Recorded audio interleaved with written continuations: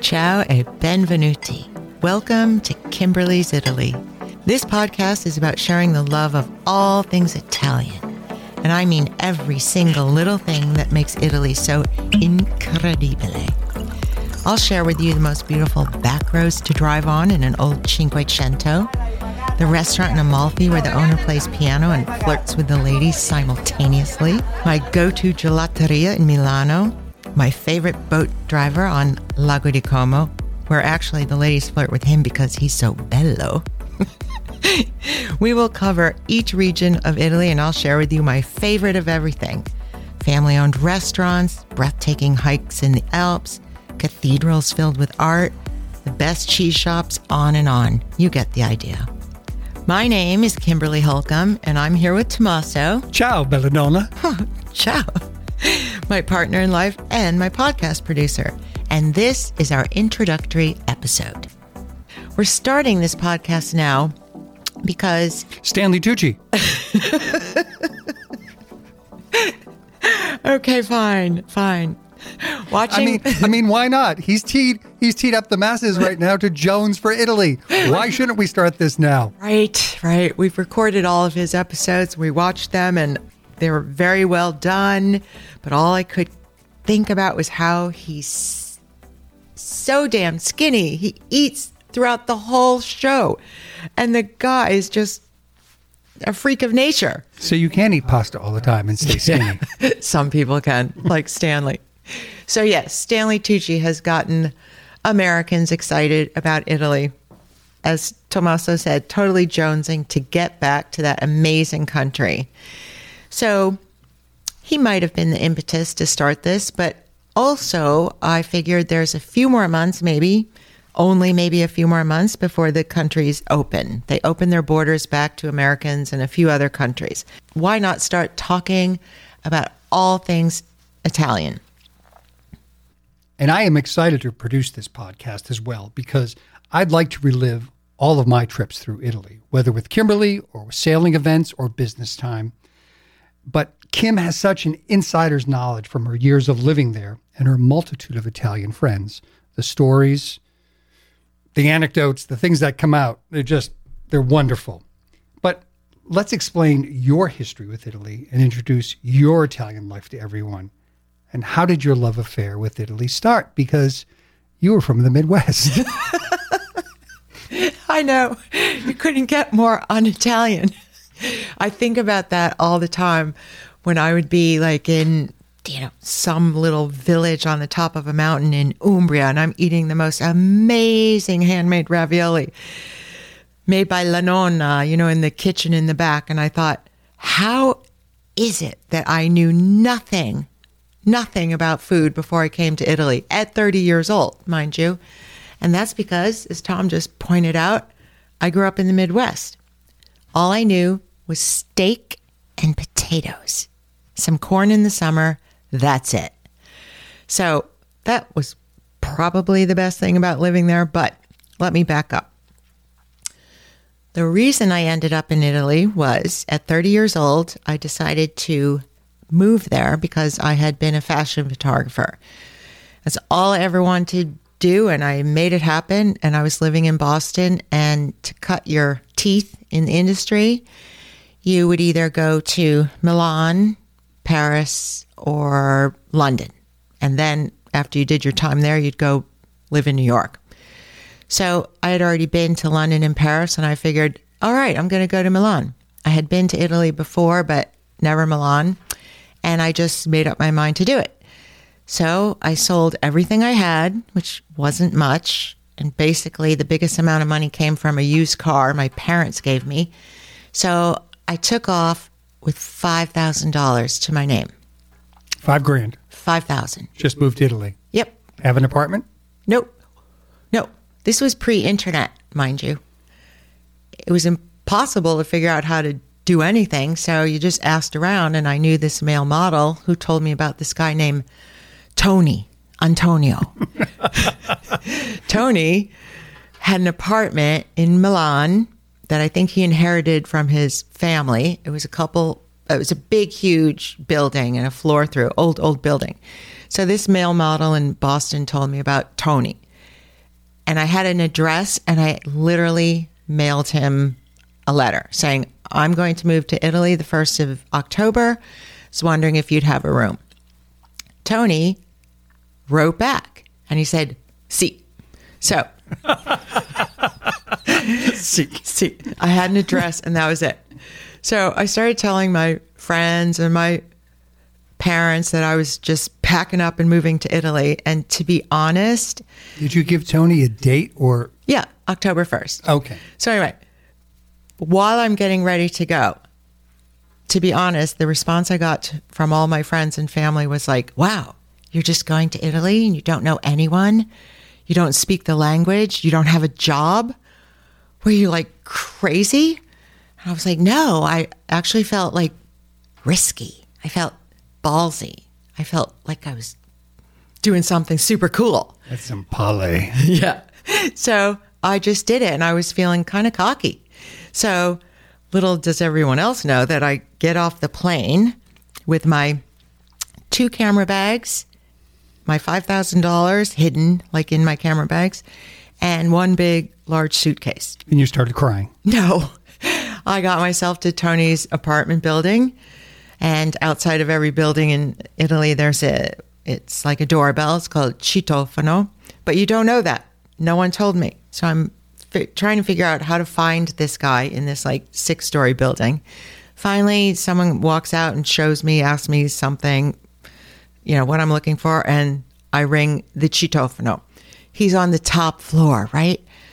So I drag my 2 camera bags up there first. Then I go back down the 7 flights, literally, actually, and go back up with my suitcase. I ring the doorbell. Wait. And I was like, oh my God, he forgot. I'm coming today. All of a sudden the door opens and there's Tony. Tony just had on underwear. That's it. Just some underwear. Buongiorno. Ciao, Tony. Oh, Dio mio. And I thought, oh my God, what kind of place is this?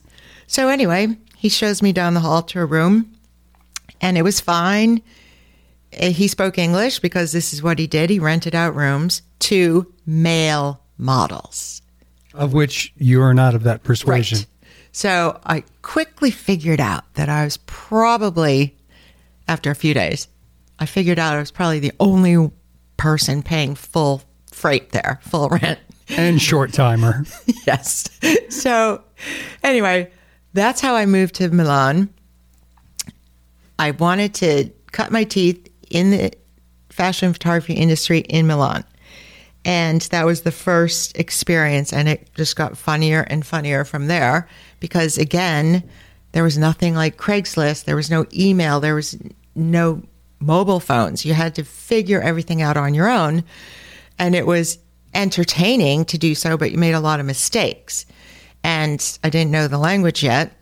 I had been fluent in Spanish, so I used what I could there. And anyway, I started making the rounds, figuring out modeling agencies, where to go, how am I going to make this happen. And after maybe 10 days, 2 weeks tops, I came home from dragging my portfolio around, came back to Tony's building, climb up the 6 flights of stairs, and there's my 2 camera bags and my big suitcase in the hallway. Tony gave my room to the newest Armani model. And the guy was so gorgeous. I was like, okay, fine. Okay. So I panicked, and then I had to leave everything in the hallway, walk down the street like a kilometer to this kind of international payphone. I called my friend who lived in France, in Nice, France, and he's like my Danish brother, which is a long story. I called him. I said, do you know anyone in Milan? Because my apartment situation fell through. I said, yes, I know this woman, Anna. Here's her phone number. She's Italian. She lives in Saronno. It's right north of Milano. It's where Amaretto di Saronno comes from. And this woman, Anna, was the girlfriend of a professional tennis player. And that's what Per did. He worked with professional players. I just want to say one thing. Yeah. Those of you listening might want to get out a notepad and a pen and start taking notes because this is going to sound like the United Nations pretty soon. Yeah, it did go that way pretty quickly. Anyway, so I make a phone call, try to speak to Anna's parents. She finally gets on the phone. She speaks English because the tennis player she lived with was, spoke English. So anyway, she says, I come to Milano tomorrow and I take you to this sister of an aunt's cousin and I see if you can stay there. I was like, okay, so nice. Thank you. So I think Tony let me stay in like a back room or shared a room with a guy that night. I forget. Anyway, I go to an Armani male model. They wanted nothing to do with me. I was 30. I was like the oldest person there. They were all in their 20s. Yeah. Anyway. Cougar. Yeah. Oh, God. So the next day I meet Anna at the Stazione Garibaldi, the train station, and she could spot me in a second. I was the only non-Italian standing there. And she comes out, kiss, kiss, both cheeks. Ciao, amore. So happy to meet you. And let's go. And with that, she takes my hand and she held it. She held my hand the whole day. We walked down every street. We went into Signora Bernini's apartment, meeting the sister of the cousin of the aunt's woman that owned this apartment. The whole day, Anna held my hand. And I thought initially, like, oh, this is so uncomfortable. It's so weird. By the end of the day, I was thinking, this is an amazing thing they do. Like, why don't Americans do this? I've never held the hand of a girlfriend or a girl ever. So anyway, in one day, Anna got me a room in Signora Bernini's old, beautiful, a little decrepit, but beautiful apartment. And that lasted a couple months, and she was lovely. She didn't speak a word of English, but I took the time at night to learn Italian. I bought books in America, and I learned verbs and conjugations, past tense, present tense, blah, blah, blah. It was very difficult to learn because every single verb, I kid you not, is... Basically, we didn't have Babel. Exactly. There was no translation. There was nothing. It was a book and a cassette tape. It took a lot of memorization, and but I did it in the couple months I lived there, and I could get myself around pretty well within like 2 months. And then I met this guy, Juan. He owned a black and white photo lab, printing lab, and he was from Mexico, and he had another flag planted. Yeah. He had a Dutch girlfriend named Judith, and the two of them were looking for an apartment, but they couldn't afford it on their own. So they said, if we get a 2-bedroom, would you like to join us? I was like, yes. But then this woman, Japanese woman named Jamie Itagaki, who was printing at night with me, said, hey, I need an apartment too. So we're like, okay. So we get this apartment. So for the first time, after like 3.5 months, 4 months maybe, I had my own place. Well, with 3 people. And I thought, I'm 30 years old. It's kind of weird to be sharing apartments with 3 other people, but not really, because everyone did it. You would go to London, Paris, Italy, wherever you wanted to make your way in the fashion photography industry, and you did what you had to do. And most everyone I knew had roommates. So I thought, okay, this is cool. And then I kept thinking, all of a sudden my life had changed so drastically, literally in 3 months, because remember, I came from the Midwest, steak and potatoes. Everyone was American. Everyone was white. Corn-fed, Midwestern, nice place to grow up, but just white. Everyone spoke English. No one spoke anything else. And then all of a sudden, within 3 months, I'm living with like the United Nations. Yeah. And funny enough, let's just recap. We went back to the Danish who lives in France. Right. You're now in Italy. You can bring the Italian woman in. Now you meet the Mexican, and then the Japanese woman, and then the Dutch. Right. And funny enough, Judith, the Dutch woman, she worked at Benetton. And we joked that we could have been a Benetton ad. For those of you old enough to remember Benetton, they had the most amazing advertising ever. So finally, I had my own apartment. And then you had to kind of navigate your way. But of course, Juan had lived there longer. And he knew the industry better and introduced me to a lot of the bookers at modeling agencies. And from there, I did model tests. And then from there, I would find out about a fashion designer or someone who might be looking for a new young photographer. And that's what a place like Milan offers. They want new young models, fashion designers, photographers, you name it. So it was the best place to be at 30 years old. And yet, like I said earlier, I was about the oldest person there. Most people had their act together a little bit before me, and they were like 19, 20 years old from all over the world. I met people from, Estonia, Iceland, Kenya. Everyone was there doing the same thing. And so if you recall earlier when I said, I thought, oh my God, I'm leaving Boston and I'm being so risky and ballsy, moving to Italy, not knowing anyone. I'm telling you, after like the first month, I was like, I'm no different. Everyone here is doing the same thing. So I wasn't risky or ballsy or cool or anything. I was just trying to make my way like everyone else was. So once I had my own place, started getting jobs and income, because my $5,000 was maybe halfway depleted. I never went out to a restaurant or anything like that. I was too nervous. I'd run out of money. But then when you get a job, a photo job in Milan, it was life-changing because the lunch was catered, by in-house studio kitchens, caterers, chefs, and it was amazing. It was the best food I ever had, ever. And on top of that, they drink wine in their studios at lunch. So I only did that once. Not a good idea for me. So just because you had to focus literally and physically. So anyway, I started making money.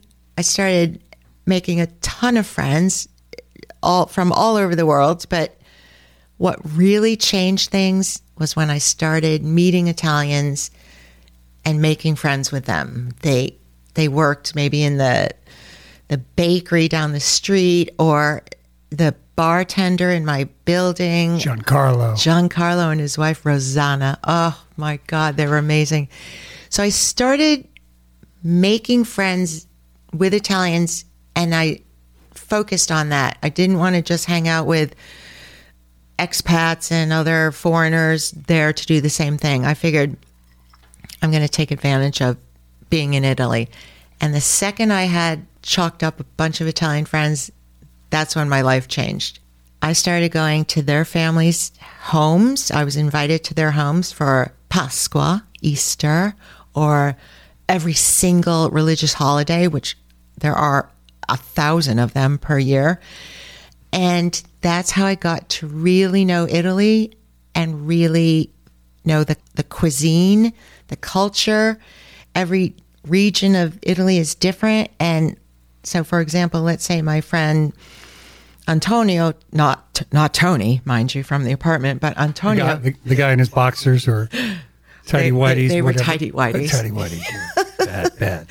Anyway, I would go to these friends' families' houses for Easter or a holiday, a religious holiday.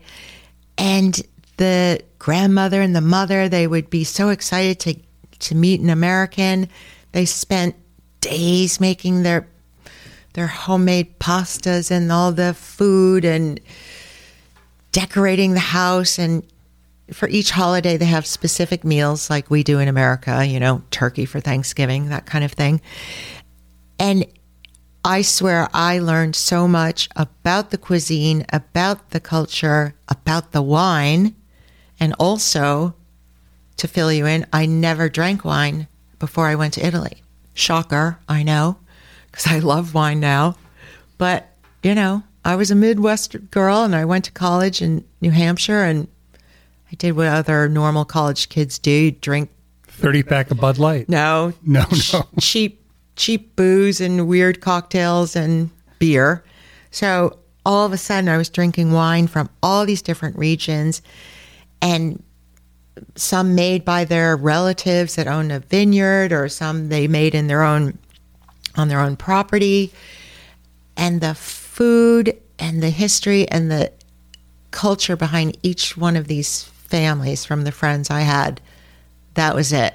I was sucked in, and I thought, this is the greatest country I've ever been to. So what time frame was that? Like the first year? Yeah. First year. The first year. And also, to be honest, I went with my $5,000 and I thought, this will last like 6 months. I'll stay 6 months and then I'll move to New York, which is what everybody does. I stayed 6 years. Why wouldn't you? Why not, right? And the only reason I left is because the EU was forming. And I was there, this is so long ago, so I don't mind saying the honest truth. I was there completely illegally. I didn't have a single paper, green card, permesso di soggiorno, which is the equivalent of a working visa. I had nothing. The only thing I did to be completely legal was pay taxes through my friend who had a business there, who let me invoice through his company. So yeah, well, he's gone too. So, okay. Hi, Juan. Juan, you don't mind. Tom's met Juan. Anyway, so I paid my way legally in terms of the income I made to the Italian government tax structure. And that was it. So when the EU started forming and it was getting harder and harder to go home, I'd only go back to America once a year to see my family. And then I couldn't go the last few years. So finally I thought, okay, my parents are getting older. Should I go home and regroup and come back? But instead I went home and I met Tommaso. And so instead of moving back there together, we just go there all the time. And there may be a day coming up. There may be. There will where be. We are living back there. But let's just say about you were on your way to Sydney, not back to Italy. Oh, when I met him. When you met me. Yeah. Yes, you were on your way back to Sydney. Yes, I had gone to Sydney after I left Italy, went back to Boston, and I learned digital photography. So that was also life-changing. And then I went to Sydney. I thought, okay, if I can't stay in Italy, I'll go to Sydney. They also had a up-and-coming photography and fashion buzz going on there. But I could only stay there 2 months because of a visa issue. They're strict. Italians weren't. I went back to Boston and I met Tommaso. And here we are now. Tommaso and I have been back to Italy several times together. He had a bunch of sailing regattas in Sardinia. We did some bike trips up north. And we had a hysterical trip with friends in Cinque Terre, hiking all 5 hills in 90-degree heat, which ended up with all of us running into the ocean in our clothes. And the Italian public looked on in horror. Yeah, they did. The only place Tom is really missing is the South, Puglia. And Rome. And Rome. Roma. We're going to get there. Been through the airport a number of times, never got out. Right. So I want to go see the Papa. Yes. I think we're going to go this Christmas. Hopefully it's open, and that's where we'll be. More recently, however, in 2018, I think it was, I took a group of 8 friends. They were actually all my friends. They didn't know each other, but they did by the end, that's for sure. I took them on a private trip in northern Italy for a week. We did the mountains in Valtellina, the vineyards all over Lago di Como, hiking into Switzerland, spending the night in a refugio mountain hut with goats and sheep, and it was amazing. They loved it so much. They formed their own Facebook group page when we got back and continue to this day. All 8 of them. Yeah, right. They continue to this day to post pictures and talk about, when are we going back? When is Italy opening up? And I keep saying, it will. It will. I did a few more of those trips that next year, 2019, and obviously had to stop 2020. And once I had about 4 of those trips under my belt, that is when these friends and friends of friends that I took convinced me I needed to start a travel planning business. And that is actually how Kimberly's Italy came to be. This podcast, however, is new, and I am super excited and happy to be chatting about Italy and sharing it with you on this platform.